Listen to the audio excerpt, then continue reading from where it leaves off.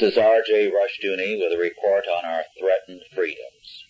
The issue, freedom or controls. Freedom of speech and of press are set forth in the First Amendment. In recent years, we have seen serious limitations placed on those freedoms by the courts. Courts have, in some decisions, seriously limited the press and its freedom. Radio and television are extensively controlled by the federal government. In some states, securities commissions require all economic newsletters published in those states to be licensed. Now we can argue with more than a little evidence that the press is often irresponsible and gives one-sided reporting. Most of us can recall very telling examples of this. We should remember, however, that the framers of the Constitution and the Bill of Rights were well aware of this. Some of the newspapers of their day were worse than anything we can imagine. When George Washington was president, for example, some newspapers went far beyond all decency in attacking him. One especially vicious editor was Benjamin Franklin Bakke, the grandson of Franklin. Bakke claimed that the humble Washington behaved with all the insolence of an emperor of Rome.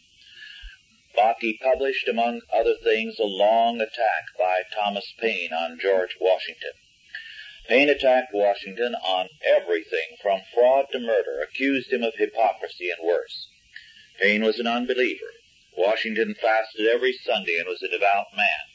But Paine accused him of apostasy, and Bakke published this and more. Now, the important fact is that neither Washington nor his administration moved to limit the freedom of the press. Why? The reason is simple. Any law passed is easily circumvented by the lawless. The end result of every restrictive law, whether it be the control of the press or gun control, is that it ends up controlling the law-abiding, not the lawless. The law-abiding are always the most easily controlled, because all their activities are open and above board. This is not all. Every law passed ends up meaning far more than the framers intend, because the courts place interpretations on every word that stretch the boundaries of the law and increase the powers of the state. But there is still more to this. A controlled communications media and a controlled press mean that it is the responsible agencies whose freedom is limited.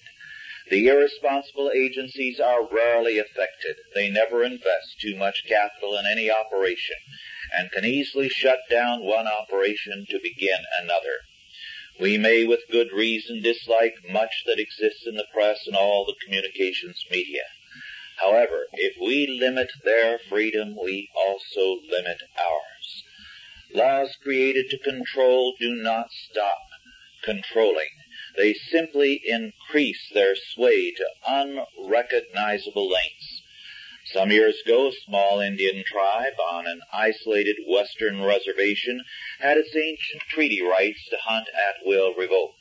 The reason for it was that the wild ducks they hunted traveled both interstate and internationally. Controls are a poor substitute for responsibility. The whole point of our Christian faith is to foster the new man in Christ, a responsible man. George Washington preferred responsibility to controls, and he therefore did not consider controls over a lying and libelous press. Our biblical emphasis on responsibility has gone a long way towards making the United States a great nation. Today, the world generally is choosing controls rather than freedom as the way to a good society. All over the world, the solution to all problems is seen as another set of laws or controls. Instead of bettering things, the controls only worsen them. The choice is before us.